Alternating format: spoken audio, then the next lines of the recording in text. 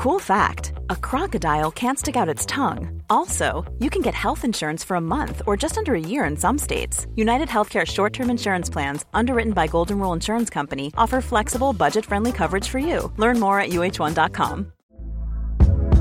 Hey there, it's Michelle Norris. I'm host of a podcast called Your Mama's Kitchen. When I travel, I'm usually looking for a way to find a taste of home when I'm not at home. And one of the things I love to do when I am at home is entertain. And Airbnb allows me to do that. When I was in California recently, I rented a house that had a great kitchen. And when we were sitting around the table, we're all thinking, we're in someone else's house. Someone could be in all of our homes as well. If you have a home, but you're not always at home, you have an Airbnb. Your home might be worth more than you think. Find out how much at airbnb.com/host.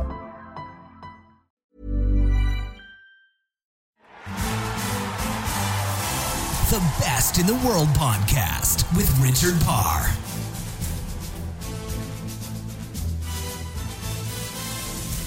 Happy New Year, everyone, and welcome to The Best in the World with Richard Parr, our first episode of 2017. And what a cracking one I've got for you today. The two-time open water swimming world champion, Kerri-Anne Payne. Great chat I have with her on this week's show. We talk a whole range of things, including the transition she had to make from swimming in a pool to swimming in open water and some of the hazards which happen. I ask her about sharks, but there's no problem with sharks. It's jellyfish. It's all about jellyfish for her, and she talks about some of the scars she got, some of the different types of pain that they can give, and due to her fierce competitiveness, how even when she doesn't want to go in the water, she still goes in there, competes, and gives her very best, and that is what has made her the best in the world. Lots of things we cover on the show. We talk about her new business venture, TriScape, teaching people how to swim, even if they've never swam before. And we talk about a lot of different things about how she has to feed during a race, the different methods that they do that, what happens if she misses the station and how costly that can be.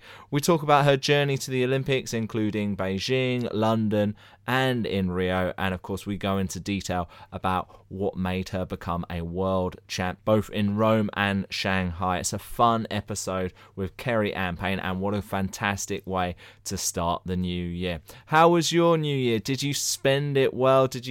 Were you around lots of friends and family? Were you very merry, had a few drinks, and now you're back in the gym working hard? The most important thing, though, is I hope you've set your goals. You know, forget New Year's resolutions, set your goals, even if they're just a daily goal, a weekly goal, a monthly goal, a yearly goal. Make sure they're written down, look at them, target them, see what you want to achieve in these short time periods, because that's what the best in the world do. We've listened every single week to all of these top world champions, Olympic champions, former world record holders, former world number ones, and they tell us they're always doing their goal setting. So please try and write down your goals for the year. I'd love to hear about them. Why don't you send me a tweet at Richard_Parr on Twitter. Tell me what your goals are for the year. I would love to hear from you. All right, just before I get to the interview with Kerri-Anne, I want to say that this show is brought to you by Audible. Audible is one of the leading suppliers of audiobooks in the world. 180,000 titles to choose from, and guess what, you can try out their service for free. It's really easy. Just go to audibletrial.com/best and they'll give you a free 30-day trial of their service. That includes one free download, so you're getting a free audiobook to listen to. How great is that? What a great way to start the year, by having a brand new audiobook to listen to. That site address again is audibletrial.com/best. Go and give it a go. Let me know which book you download. I'd love to hear about it. I'd love for you to tell me if the book was any good. Maybe it could be a good book recommendation for me in 2017. Would love to hear from you on the Twitter page at Richard_Parr. And that Audible code, one more time, is audibletrial.com/best. All right, let's get to it. Let's get to my interview with the best in the world, Kerri-Anne Payne, the two-time open water swimming world champion. The Best in the World podcast with Richard Parr.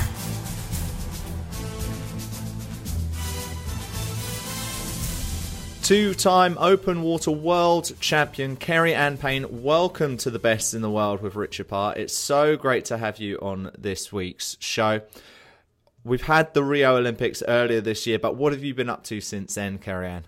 Oh, since then, I have had the most amazing time. I've spent 3 weeks in the Caribbean with my new business, going around the Caribbean, teaching people how to swim and doing sporting retreats, which has been so much fun. I've absolutely loved it. It's been a nice respite from, getting up at 5 a.m. every morning and going training. So it's been really fun to pass on a bit of my knowledge onto other people who are keen to take up new sporting challenges like open water swimming.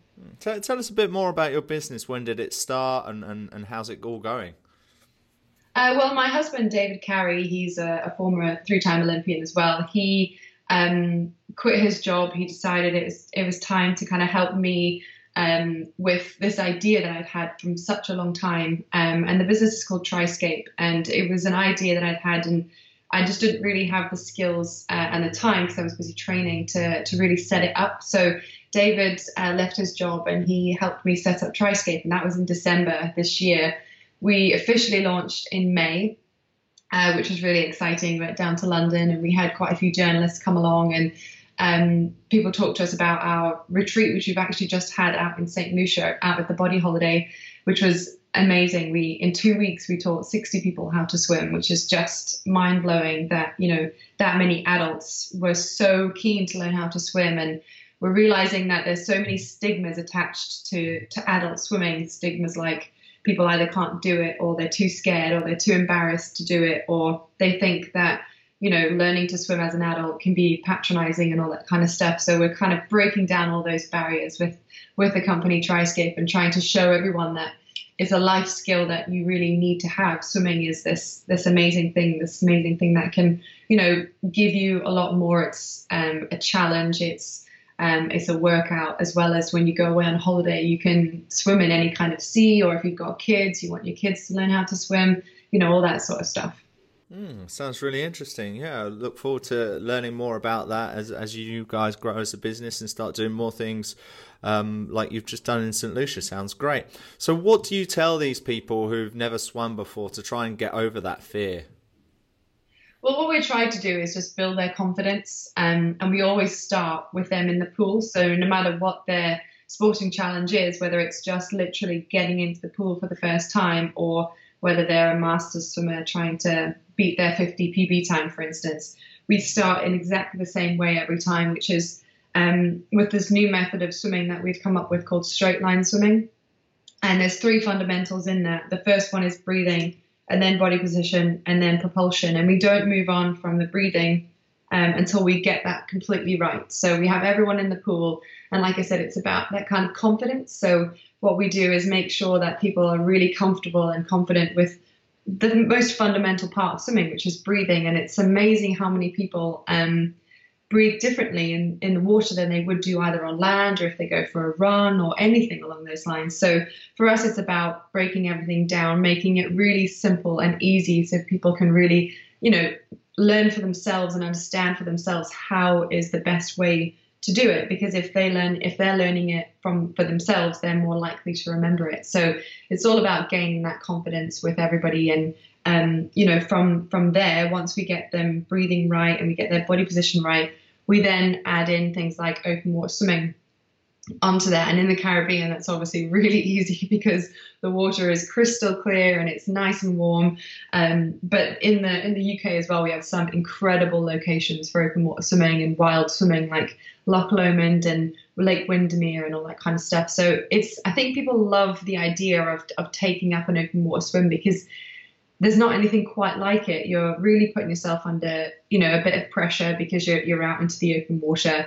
But there's this perspective that you get from being in the open water. It's just amazing. There's a real freedom to it and a real kind of sense of achievement and excitement and, a little bit of nerves at the same time because you are doing something very different. Yeah, I wouldn't add Brighton Beach to those glorious locations. I don't think that's very good for open water swimming. So what you're teaching now, what are the similarities and differences, say, to when you first started swimming? Well, I guess when I first started swimming, I was so lucky that I had a great support team of my parents who, took me to the pool and left me to it. I didn't have to, worry too much about the coaching and all that kind of stuff. So my parents just took me to the pool, left me to it. And then when I was at the pool, I had a fantastic coach, a lady called Di Williamson, who really taught me how to love swimming. She taught me how to, to all those things, the fundamentals, breathing, body position, how I could make the best out of myself, not worry too much about being the best swimmer in the world. At the time, I was only 5 or 6 years old. She was just all about it being fun and exciting. And all my friends were at the pool as well. So that's what I absolutely loved. And that's, kind of what we're trying to recreate with our retreats, is that it's this fun environment. Everyone's learning together. Swimming is an easy sport. You just need to know, the easier ways of doing it, which is, breaking things down and learning from the bottom up rather than starting with arms and legs and then working your way back down. So I guess there's those similarities. And again, I was lucky enough throughout my swimming career to have fantastic coaches who always let me grow rather than pushed me to kind of, forced me into doing certain things I didn't want to do. It was all very much kind of an organic process of people helping me along the way and supporting me no matter what happened, through the ups and then through the downs.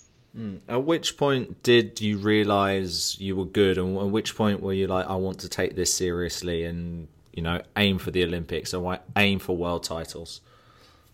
And I'm not sure that ever really came for me, that drive and desire to specifically be the one thing. I've always had this amazing dream in my head of being an Olympian and, winning an Olympic medal. That's always been kind of this dream in the back of my mind. But as a youngster, I had an older brother and sister, and my brother's 9 years older than me. So you can imagine, as a little kid, he was not at all interested in this little girl who was, idolizing him basically. And he was a 9-year-old boy. He was like, get off, who are you? I don't want anything to do with you. And, by the time he was 14, I was 5. So that became really annoying for him that he had this little sister. But I absolutely idolized him. And all I wanted to do was do what he was doing. And that was swimming.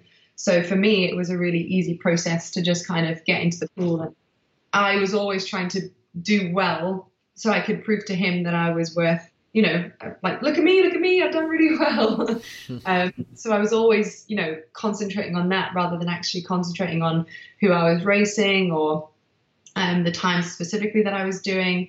And, every now and then I did a really good race. He was like, oh, well done. That's quite impressive. And I'd be like, woohoo, he spoke to me. It makes him sound really bad. We're really close now, and he's an amazing brother, and my sister's amazing as well. But, you can imagine at the time a 14-year-old boy is not interested in his little sisters at all. So for me, it was always about that. And I always get asked the question, what would you have been if you weren't a swimmer? And the answer always categorically is I was always going to be a swimmer. I knew that that's what I wanted to do. I didn't know how far I could take it, but I knew that this was something I was going to work really hard at doing. And that's exactly what I did. I just, kept pushing, kept working. When I was younger, like I said, I had my brother to kind of be the one that I was doing stuff for. And then when I got older, I had a bit of a dark patch where I had no reason. I didn't really know why I was swimming. The Olympics seemed quite far out of reach. I had a couple of bad competitions. I wasn't swimming very well. Training was getting all a bit much and a bit boring, and I wasn't enjoying it. So I guess that was probably the hardest time of my career for me, was round about the 2006 marker, when I was sort of 18 years old. Had been swimming all my life, didn't know anything different. I was doing 800 freestyles at the time, went to the Commonwealth Games, I came 4th. So at the time for me, that was quite a devastating result, because I was so far off my PB. If I had gone anywhere near my PB, I would have medalled. And of the whole England team at that Commonwealth Games, I was one of 2 people that didn't win a medal. So, a whole team winning medals, everyone was over the moon. And I was one of 2 people that didn't win a medal. So it was a really tough time for me. But my coach kind of could see that things were taking their toll. Training wasn't going so well. I was missing training here and there, which is really unlike me. I was never like that at all. And then, eventually something had to give, and we decided to make a change. And the options were to change to the 400 medley. There was a competition in Sheffield where I could go and do a different event, the 400 individual medley, which is 100 of every stroke. Or I could go out to Australia and I could try this brand new thing called open water swimming and do a 10K. And, although it seems quite a tricky choice to make, I decided that Australia seemed like a bigger draw than doing a 400 meters in Sheffield. And that was really the beginning of my Olympic journey from there. Okay, so what were the main differences you immediately could see between being in the pool and doing open water swimming? What were some of the major training differences? Did you have to change anything as far as your diet? What things were involved when you made that transition? There was tons involved with that transition. The first one, I was so nervous to go out in Australia, and I was just, didn't really know what to do. Thankfully, my training partner at the time, Cassie Patton, she had already done a couple of 10K, so she had a rough idea of what was going on. And, there was all sorts of things, like I was going from an 8.5-minute race in the 800 freestyle to a 2-hour race in the open water. So involved with that was obviously swimming 2 hours non-stop, but also having to feed during this swim. And, people, whenever I talk about feeding, people assume that, there's like tea and coffee and things like that. It's really not quite like that. It would be amazing if it was, but, feeding essentially is trying to get a little bit of carbohydrates and caffeine sort of gels or a drink or something into your system as quickly as you can whilst you're trying to swim. So, I was really nervous on how this was all going to go. My first swim, I didn't really know what. How does it go, Kerry-Anne? I've never seen it, so I can't really imagine it. Yeah, so basically what happens, there's two options really. One option is you, along the course, they have these big pontoons with all the coaches on, and they have like a long pole with a bucket at the end, and in there is a drink or it's a carbohydrate gel or something along those lines. And you swim them up at this very specific part of the course, and you take these gels or whatever it is, and then, you turn onto your back for a split second, take as much as you can and throw the bottle and then carry on swimming. That's one option. Or the second option is that you carry the gels on you. So swimming costumes, that have like the big circle on the back, you kind of stuff them in there and hope that they almost last for the whole of the 10K. But the reason why I choose the second option to have them on me is it means that I can have those gels at any time. I don't have to wait for a very specific part of the race where everybody's going in to feed. I can feed at any part of the race, which essentially means I can take on this carbohydrate gel essentially while I'm still swimming. So, you can take it out, turn onto your back, rip it open, take in as much of the whole gel as I can, and then carry on swimming. So for me, that option seems a lot less disruptive to the race and to my performance and to my kind of rhythm of swimming as well. Yeah, the one where you have to stop, it almost sounds like a Formula One pit stop and get really tactical. So yeah, please continue. You were saying that the other things that were different before I interrupted you. Yeah, so there's the feeding part of it, that's one part. And the other thing we learned from that swim, when we train in the pool, if you can imagine we train in a 25-meter pool or the Olympic distance pool, which is 50 meters.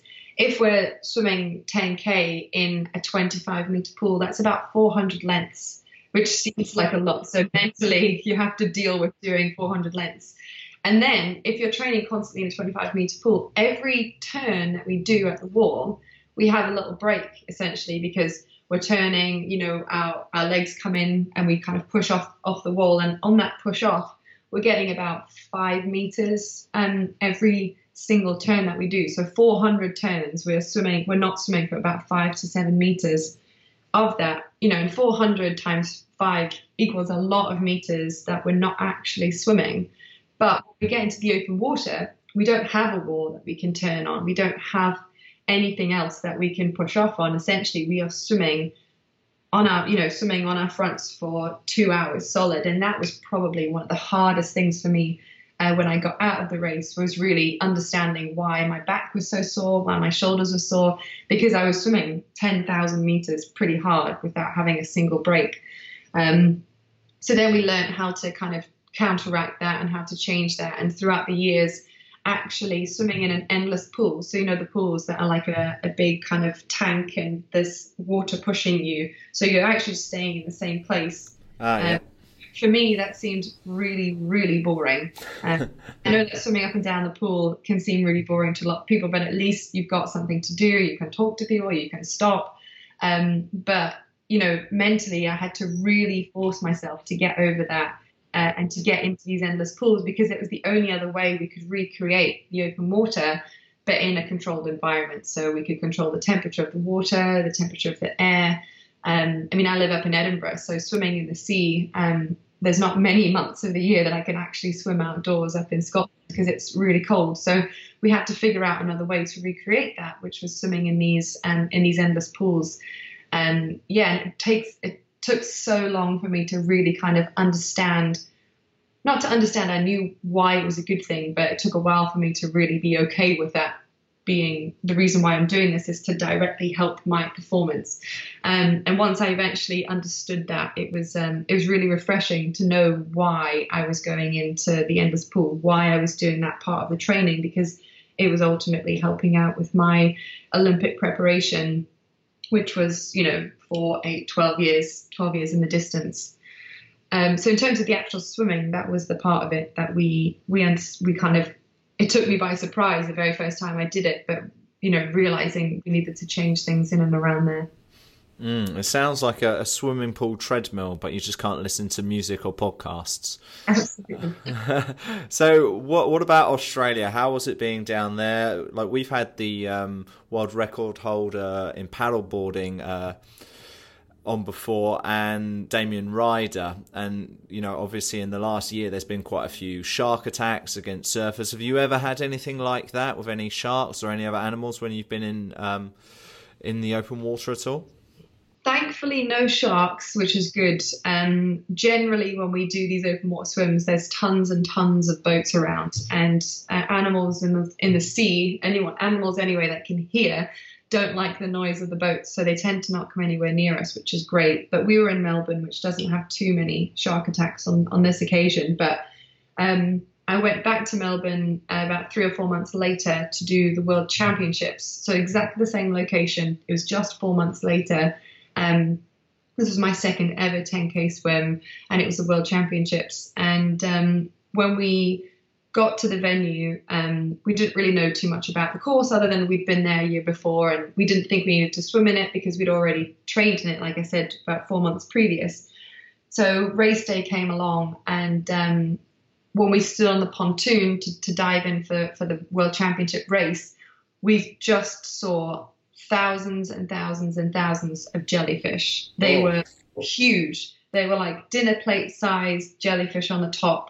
The bottom tentacles were really fat and quite short, but you could just see them everywhere. They weren't clear like quite a lot of jellyfish are. They were kind of white, so you could definitely see them, and they were everywhere. So there was 50 girls stood on this pontoon. We're all looking at each other before the start of the race going, what are we doing? And this was only my second swim, so I was kind of a bit terrified that there were these jellyfish in there. And the fact that we'd swam in there like 3 months previous and there was nothing. And then all of a sudden there's these thousands of jellyfish. So all the girls, 2 minutes before the start, looking at the water going, what are we doing here? This is the most ridiculous thing we've ever done. And all of us saying exactly the same thing to each other. And then the funniest thing, as soon as the starting thing went off, it was like everybody's brain just switched from what am I doing to competition mode. And everyone just dived straight in. So we had to dive into these thousands of jellyfish. And I must admit the first few stings I got were interesting, and I probably screamed quite a few times down that first sort of 1,000-meter loop. But actually, these jellyfish in particular were just a bit like nettle stings. So it wasn't like a searing pain. It was just annoying. And again, at the end of the race, we were all talking to each other saying like, oh, if one person had got out, we'd have all got out kind of thing. But that was never going to happen because nobody took the chance to get out anyway. But yeah, so that was my second ever 10K swim. And actually, in hindsight now, I'm quite glad that was that experience because it didn't really ever get any worse than that. Jellyfish are definitely the thing that as open water swimmers we hate the most because they're obviously living, but there's no brain and there's no heart and all that kind of stuff. So they're not scared away by anything. So there's nothing you can do when they come in. You can't like take them out back into the sea. That's what the wind does. The wind brings them in and the currents bring them in and out and stuff like that. So it's just one thing that no matter what the conditions are, if they're there, you just have to swim through them and deal with it. So that was probably one of the hardest things to deal with on my second swim, but it really set me up for the rest of my career because it only got worse on one occasion, and again was totally jellyfish. And this time in Australia again, believe it or not, but this was in Perth. So Perth is quite notorious for shark attacks as well out there, and it took a lot of convincing for us to do this 5K swim, which 5K takes roughly about an hour. And it was myself and 3 other Scottish athletes. So we were away on a Scottish trip, and I was there. The Scottish team very kindly let me join them, which was very good of them because I'm from Manchester. So that was always an interesting conversation. But there was 4 of us, and we were like, right, guys, this is the swim. And we got into the start of the swim, and it was glorious. The sea was warm, it was beautiful, it was blue, it was perfect.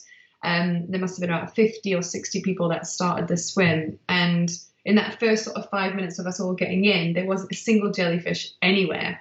And then we started the race. It must have been about 50 meters after the start of the race, the jellyfish just started. And there was thousands of them, but these ones were a little worse than the ones that we had in Melbourne, and they stung really bad. Like, it was worse than anything I've ever had before. And again, because we're so competitive, at the end of the swim, every one of us was like, oh, I was waiting for you to get out. And I was waiting for you to get out. And in the end, none of us got out. We just swam through these jellyfish for an hour. And they were so bad, those jellyfish, that a couple of us have got scars from them. So I've got a few scars on my arm from those jellyfish. They're really bad. But I'll never do that again. I'll never swim through those types of jellyfish ever again. That's the one, the first time in my whole life where I do kind of regret doing that swim, because they were just awful. So jellyfish for me are worse than anything else out there. Oh, it sounds like a world championship version of I'm a Celebrity, Get Me Out of Here. That's just, that's horrible. Did anyone complain to the organisers after that happened? They did, but there's nothing they could do. It's, it was our choice to swim. And that's the thing that happens every time. It's my choice to swim. I'm just too competitive to stop swimming. A few people did stop. They got out. They didn't carry on swimming, but it's just my own competitive instinct that kept me in. But yeah, it was just one of those things. I've never actually wanted a shark alarm to go off more in my whole life, because if there was a shark alarm, it means you get out of the water straight away. It's just ridiculous. Here's a cool fact. A crocodile can't stick out its tongue. Another cool fact, you can get short-term health insurance for a month or just under a year in some states. United Healthcare short-term insurance plans are designed for people who are between jobs, coming off their parents' plan, or turning a side hustle into a full-time gig. Underwritten by Golden Rule Insurance Company, they offer flexible, budget-friendly coverage with access to a nationwide network of doctors and hospitals. Get more cool facts about United Healthcare short-term plans at uh1.com. Hey, I'm Ryan Reynolds. At Mint Mobile, we like to do the opposite of what Big Wireless does. They charge you a lot. We charge you a little. So naturally, when they announced they'd be raising their prices due to inflation, we decided to deflate our prices due to not hating you. That's right. We're cutting the price of Mint Unlimited from $30 a month to just $15 a month. Give it a try at mintmobile.com/switch. $45 up front for 3 months plus taxes and fees. Promo rate for new customers for limited time. Unlimited more than 40 gigabytes per month. Slows full terms at mintmobile.com. Mom deserves the best, and there's no better place to shop for Mother's Day than Whole Foods Market. They're your destination for unbeatable savings, from premium gifts to show-stopping flowers and irresistible desserts. Start by saving 33% with Prime on all body care and candles. Then get a 15-stem bunch of tulips for just $9.99 each with Prime. Round out Mom's menu with festive rosé, irresistible berry chantilly cake, and more special treats. Come celebrate Mother's Day at Whole Foods Market. The Best in the World podcast with Richard Parr.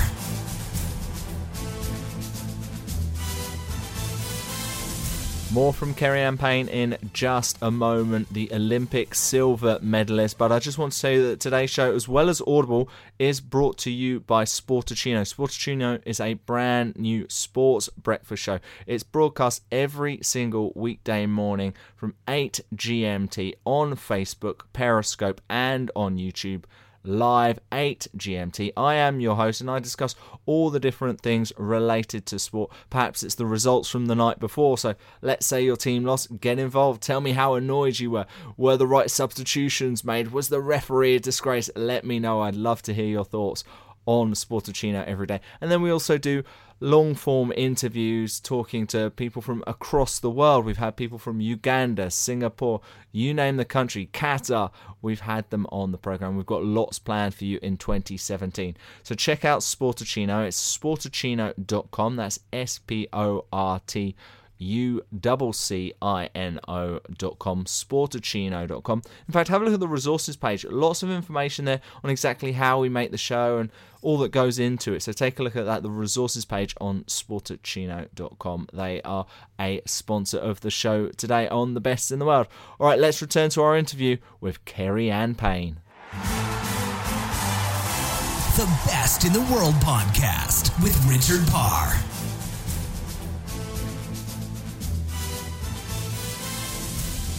So after that first World Championships, you then went to Beijing in 2008, got a silver. How was that whole experience for you? It was incredible. So 2 years previous, like I said, I was in a really dark place. I didn't think I was going to make the Olympic team. It all seemed quite far and out of reach. And then all of a sudden, I was doing 10Ks and I'd made the Olympic Games for the 10K. And I was like, wow, this is amazing. I can't believe I've done this. And so we went to the pool trials for the Olympic Games, and that was in when was that? That was in just after the World Championships qualifiers for my open water. So I was just about 2 or 3 weeks had already qualified for the Olympics, so there was no pressure on me. And I thought, you know what, I'm just going to go to the pool trials and just see how I do, just go and have fun and really enjoy it. And at that time, when I started doing 10Ks, I also did start doing different events in the pool. So I did the 200 and the 400 individual medley, which I mentioned earlier. And we went to the pool trials. And the very first race was the 200 individual medley. And I still don't quite know how I did it, but I managed to qualify for the Olympics in that race as well. So I've now qualified for a race that was 2 minutes and 12 seconds long, as well as a race that was 2 hours long. Oh, wow. So for me, the difference in that was just crazy. And then later on that week, I qualified for the 400 individual medley as well. So all of a sudden, I'd gone from not thinking I was going to qualify for the Olympics at all to qualifying for 3 different events in 2 separate sports, essentially, because open water swimming is pretty much a different sport to pool swimming. So it was just an absolutely amazing experience. And I loved the trials of both the open water and the pool trials as well. It was just really special to have had the trials, to make the time, that feeling that you get when everybody's saying, well done, and that's amazing, and I can't believe you've done that. My parents crying and being really proud. And at the time, my boyfriend, David, who is my husband now, he'd also qualified for a second Olympics. So yeah, we were just all absolutely over the moon. It was an amazing couple of months. And then in the lead up to the Olympics, it was my first one. We got all the kit, and that was amazing. We got like 3 huge whole bags worth of kit. I didn't know what to do with, but you get told to take all this stuff with you, so you take it all with you. And we flew out to Beijing, and for me, when I told people about the 10K, because it was the first time it had been in the Olympics, nobody knew what this crazy event was. So I was explaining to everybody, in the lead up to it, what open water swimming was. We swim for 10K, we swim out in the open, and everybody was like, you are crazy, which essentially, I guess we probably are. But it was really, amazing to be part of history. Essentially, we were the very first, the inaugural 10K for the Olympic Games. And I guess at the time we kind of revolutionized the sport, because we were the pool swimmers, myself, Cassie Pan and David Davies. We were all pool swimmers, and we'd all swam races in the pool at the Olympics as well. And we were transferring those skills now into the open water. And what we did at that competition is all 3 of us won an Olympic medal, which was, amazing and crazy and wonderful all at the same time. David won a silver in the 10K. I won a silver, and Cassie Patton won a bronze. So it was just, that whole week just is a bit of a blur of just smiling and happy and just, not being like, wow, did that happen? And, putting your medal under your pillow and waking up in the morning and being like, oh, no, it definitely did happen. It wasn't a dream. It's definitely real. It was incredible. And coming home and everybody all of a sudden having watched the race, people I never thought about, every time you mention, I swam at the Olympics, and everybody I spoke to, I'm like, oh, what event was it? The 10K, they're like, oh, that crazy one with the Russian girl and the other girl and the British girl. And yeah, it was just amazing. And for me, one of my proudest moments actually was going to the London Olympics and walking out to 30,000 people around Hyde Park watching open water swimming. And it was only 4 years previous to that I said I was telling people what open water swimming was, and nobody knew anything about it. So in 4 years, we'd gone from no one knowing anything about it to 30,000 people choosing to come and watch an open water swim. And then the number of swims that people and the number of events that are now running through the country. I mean, something like the Great Swim Series has 25,000 people doing their events every single year, which is mind-blowing that in only 8 years, the sport has completely changed and there's so many people doing it now. And it's just amazing to see. Absolutely one of my proudest moments to date is helping to create this kind of legacy of open water swimming around the world. Yeah, and you did that certainly in 2009 and 2011 when you became a world champion at that. How great was that experience? Oh, amazing. What I did after the Beijing Olympics was I sat down with my team, and it was a really fantastic moment to sit there and be like, yeah, we did really well. And then there was that competitive edge in me that came out again, and I was like, actually, I know I can beat that Russian girl. I mean, going into the Olympics, she was the 8 times world champion, so she was definitely the best swimmer, and she pretty much had that race to lose, if you know what I mean. So she should really have won it, which is exactly what she did. But I thought, you know what, I can beat her. I know I can. I know I've got a bit more in me. Beijing, I'd only done about 4 or 5 races, and I knew I had another whole year until the World Championships. So we sat down with the team, the sports scientist, the psychologist, my coach, and the nutritionist, and we sat down together and we were like, right, this is what we need to do, and what can we do to make it better? And we set about going through as many races as I could to try and to really understand what it was that could make me a better swimmer. And the training was amped up a bit. We were trying new things in the pool, we were trying new things on land, trying to recreate as much as we could the kind of the race and how we could simulate that to make my race better. So going into the World Championships in 2009 in Rome, I was really confident with my preparation. What were those actual things that you pinpointed, Kerry-Anne? What were the things that you improved on and worked harder on once you had that chat?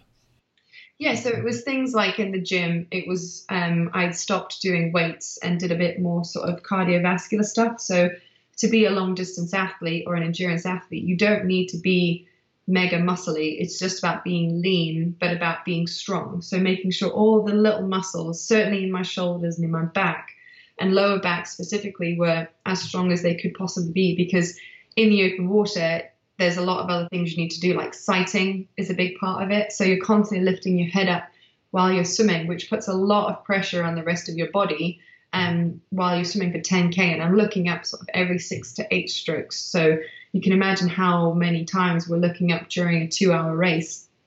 And so that was one part of it. And we were really working on strengthening up those muscles. And in the pool itself, we also worked on very specific training. So it wasn't so much training for an 800 anymore, which is what I was always doing, and what the norm for distance swimmers was training for an 800, because that before the Beijing Olympics, that was the longest event you could do. So training then became a bit more about doing slightly longer, harder main sort of sessions as well. And one part of training which I absolutely hated until probably the last 3 or 4 years, until again I really understood why it was good for me to do it, was doing long swims. So on a Friday morning, without fail, it was always a 5K straight. And I used to hate it. Like the thought of swimming for 5K in a pool, up and down, no music, no one to talk to, nothing to look at other than the clock, trying to remember how many laps I'd done, all that kind of stuff. It was my least favorite thing, but it was part of the training that we had to do. So kind of that was another part of it. And then the nutrition side of things as well. So we learned that carbo loading kind of 1 to 2 days before the race was beneficial, because it meant that our glycogen stores were topped up and they were full, so that when we were doing the swim, if we missed a feed or if something didn't go quite well, we knew that psychologically as well, we knew that the body was as prepared as it could be for that sort of swim itself. So yes, we tried a whole new range of things, and I traveled the world, went to Hong Kong, went to Milan, went to Seville, went, all over the world, China, to try all these new races and just practice different things. And so going into the World Championships, I was really confident in all of that preparation that I had done. And I guess there's a couple of mind games as well in there. I knew that I was a target because I was a silver medalist, and from the previous year, so one of the favourites to win. And in a couple of the swims before that, a few people had tried to stop me from getting to the front of the pack, which is where at the time where my preferred position was to be leading the race. So I kind of knew that I needed to change something slightly, or else if people stopped me from getting to the front, then it was always going to be a bit tricky. So what we did was, when we were in the preparation before the race started, I was wearing a bright orange swimming cap that had Great Britain and it had my name painted on the side.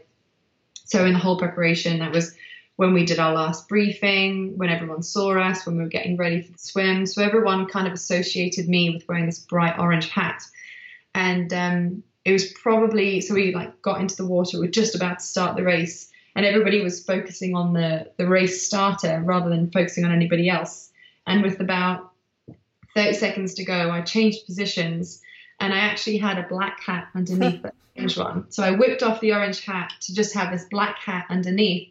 And as we started the race, so nobody saw me do it. Before I even started the race, I'd taken this orange hat off and I had this black one on underneath. So I started the swim, and I could see everyone looking for the orange hat. No one could find it. And what it meant was I was kind of on the outside and managed to get out in front of everybody. And it wasn't until a little while, I think people realized that I'd changed hats at the last second, and I was actually now in this black hat, but it was too late because I was already in front. So yeah, little mind games like that was quite fun. And and it worked a treat, because on that particular race, I came out with the gold medal on that one. Oh, amazing. And then you did similar in 2011. I'm sure you couldn't play that same trick again in Shanghai, could you?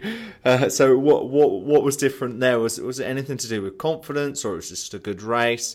How were you able to retain that title? On that occasion, again, I've thought quite long and hard about why that race was so good. And it was, again, because of my preparation. I just had an absolutely amazing year. My training was outstanding in terms of the training I was doing. I didn't race very much that year because I thought that for me, training was the thing that was going to help me get to the top again. And then I needed to change other things, which meant that training became my main focus. So I actually only raced twice that year, the qualifiers and then actually the World Championships themselves. But I spent so much time just in the pool training, doing harder, swimming for longer.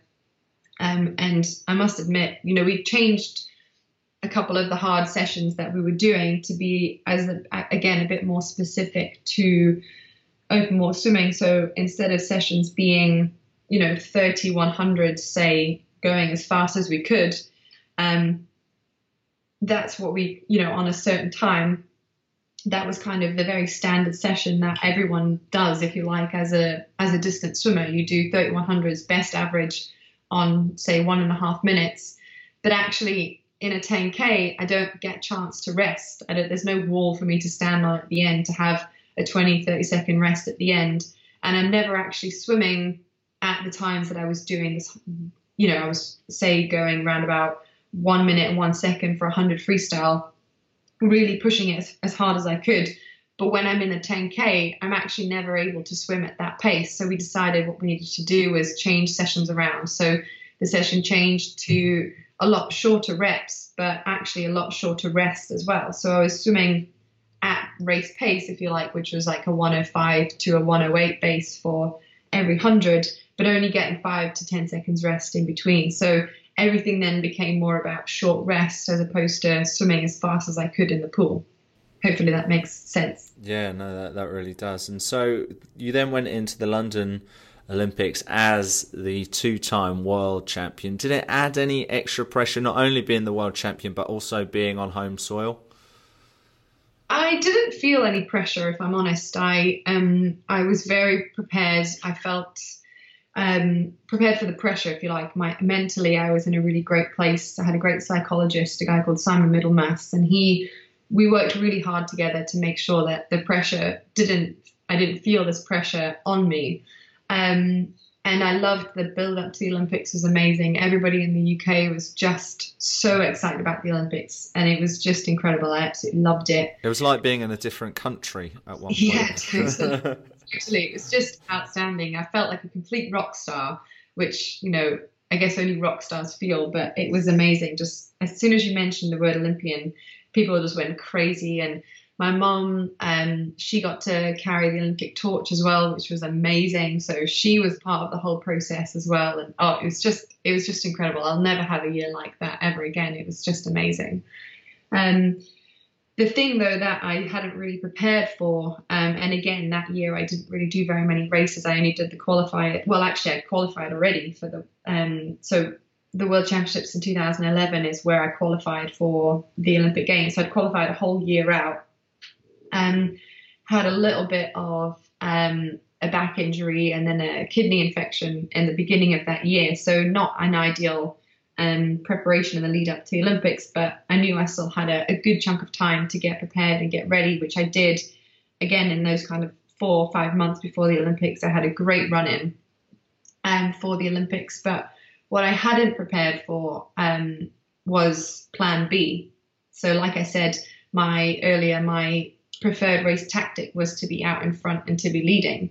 And that was the plan. There was no plan A, B, or C. It was just the plan, which was to get out in front and to lead the race and to finish first, essentially. And that was probably my naivety. So it was my second Olympic Games. I was 24 at the time, thinking I was a mature athlete. But in hindsight, I wasn't. I was just planning for the one thing, whereas I probably should have planned for, A all the way down to Z, essentially. And when the plan didn't work out, from the very start, there was another swimmer next to me the whole way, and she was quite pushy, and she was a bit more rough than I was prepared. I was used to. Normally, it was me out in front by myself, and she was kind of a bit different, and she wouldn't let me go into the feeding station, which was also quite tricky because I felt like I needed to go in.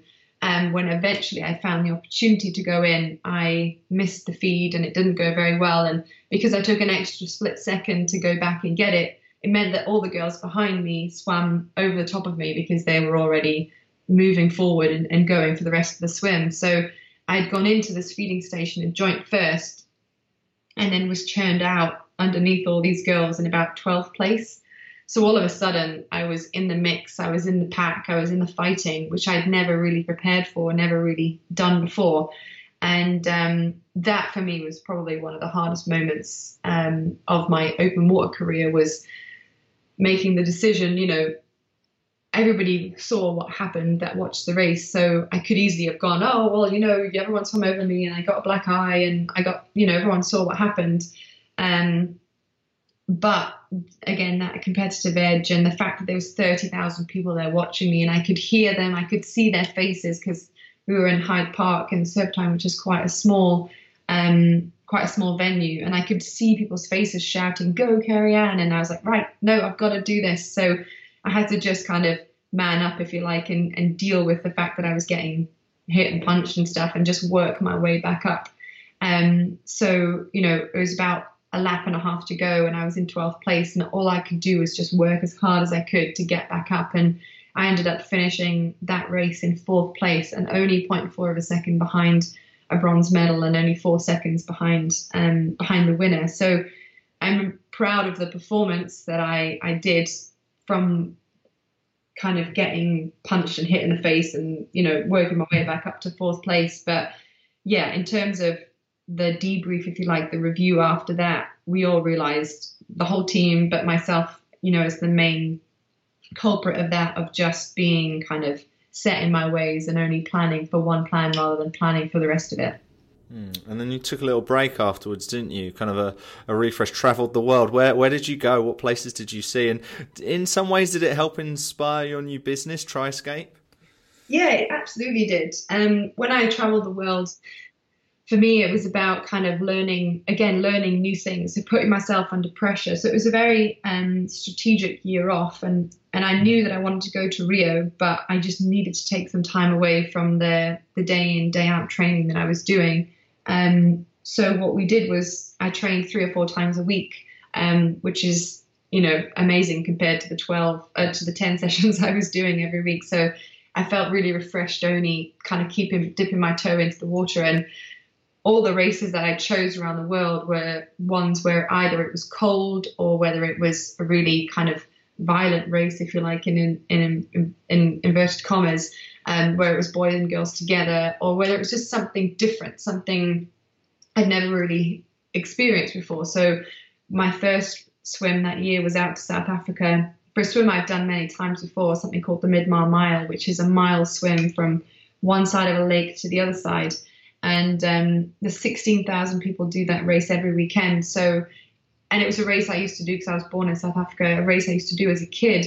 So it was really nice to go back and do that. But on this particular occasion, I decided I was going to do the 8 Mile Club, which is there's 8 1-mile swims over the weekend, 4 on Saturday, 4 on Sunday. And I decided I was going to do every single one of them rather than just the one, which I normally would do.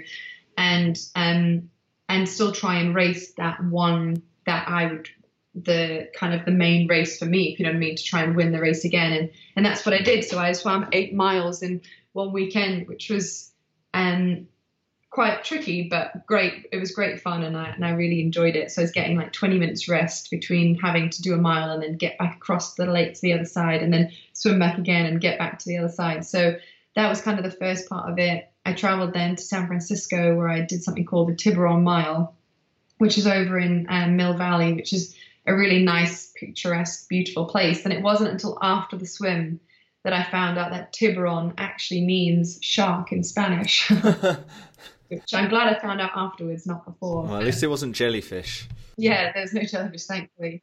But this swim was really cold, so it's in the sea there, which is about 15 degrees Celsius, and it was no wetsuit race, and it was boys and girls together at the same time, and again it was point to point swim. So I just remember standing at the start line, and it was pretty cold, and everyone was jumping around trying to get a bit warm, knowing we all had to sprint. And this particular race, the Tiburon Mile, they invite all of the university kids, the swimming guys and the water polo guys from all of the neighboring universities. So the first row was the elites, as they called us, and the second row were the kind of the varsity water polo players and swimmers. And I was stood in this front row as the guy was calling, "Can we have all the elites to the front, please? All the elites." So everyone was kind of squeezing past, and I was like, "Oh, excuse me, sorry, can I just get through?" And kind of like stood there. Just behind me was the first team of the water polo team for Berkeley, which is a really good university just around the corner from where we were. And they were all going, "Who do these elites think they are, coming here and like standing in front of us? Like, right, that's it. I'm going to do all of them on this first swim." And I was like, "Oh no, please don't hurt me."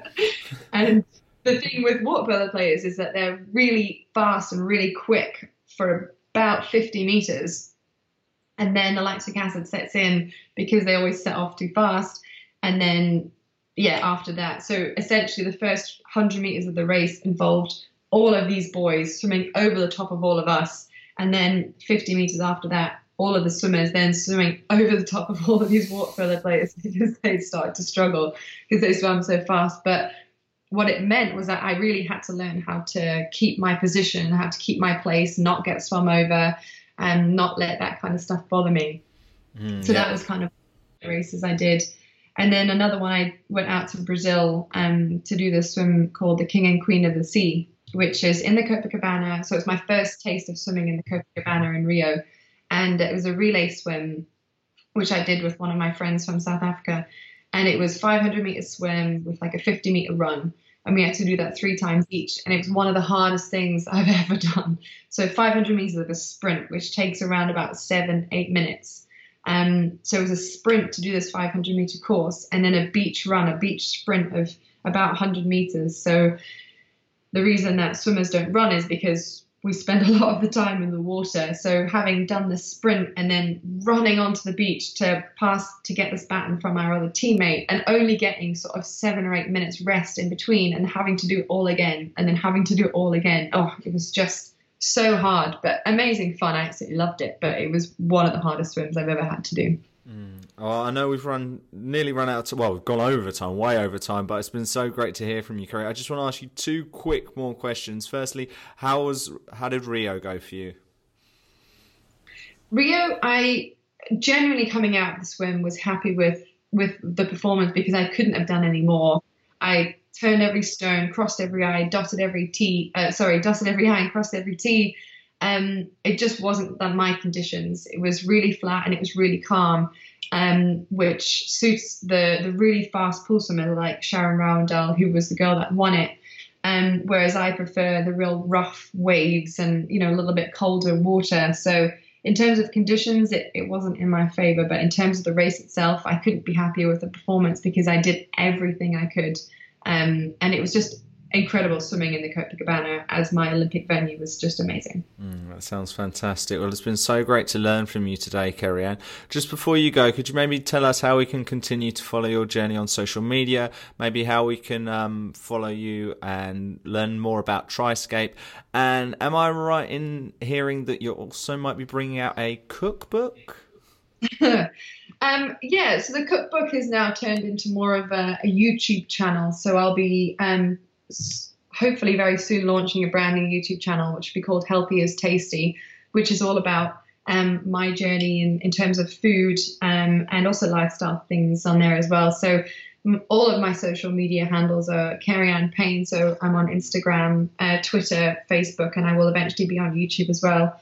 And all of that kind of leads into and helps me with my business Triscape as well. So our website is triscape.me. We're just about to launch our brand new website on Friday, so we're very excited about that. All of the new bits and pieces have been added to it, and we're really proud of everything that we're doing now, which involves masterclasses, one-to-one coaching, and a Come and Triscape series as well. So if you head to our website around about Friday lunchtime, everything will be on there. Well, we will definitely check all of that out. Can't wait to see the website. Kerry-Ann Payne, thank you for being on today's show, and thank you for being the best in the world. Thanks for having me. The Best in the World podcast with Richard Parr.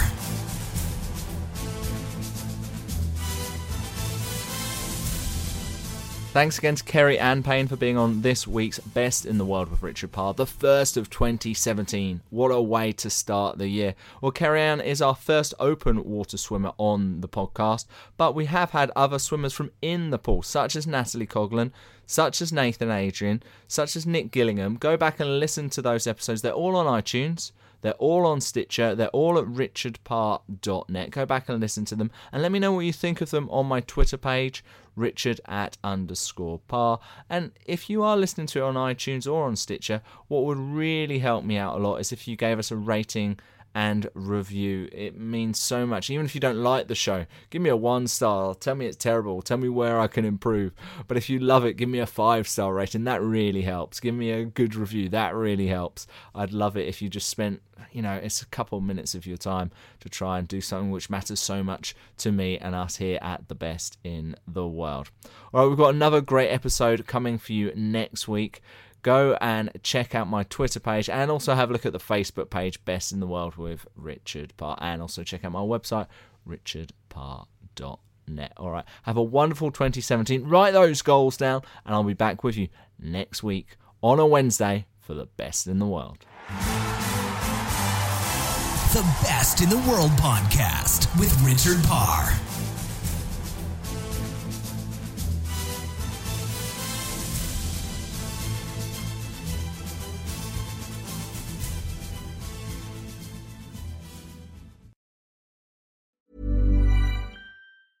Mom deserves the best, and there's no better place to shop for Mother's Day than Whole Foods Market. They're your destination for unbeatable savings, from premium gifts to show-stopping flowers and irresistible desserts. Start by saving 33% with Prime on all body care and candles. Then get a 15-stem bunch of tulips for just $9.99 each with Prime. Round out Mom's menu with festive rosé, irresistible berry chantilly cake, and more special treats. Come celebrate Mother's Day at Whole Foods Market. Mom deserves the best, and there's no better place to shop for Mother's Day than Whole Foods Market. They're your destination for unbeatable savings, from premium gifts to show-stopping flowers and irresistible desserts. Start by saving 33% with Prime on all body care and candles. Then get a 15-stem bunch of tulips for just $9.99 each with Prime. Round out Mom's menu with festive rosé, irresistible berry chantilly cake, and more special treats. Come celebrate Mother's Day at Whole Foods Market.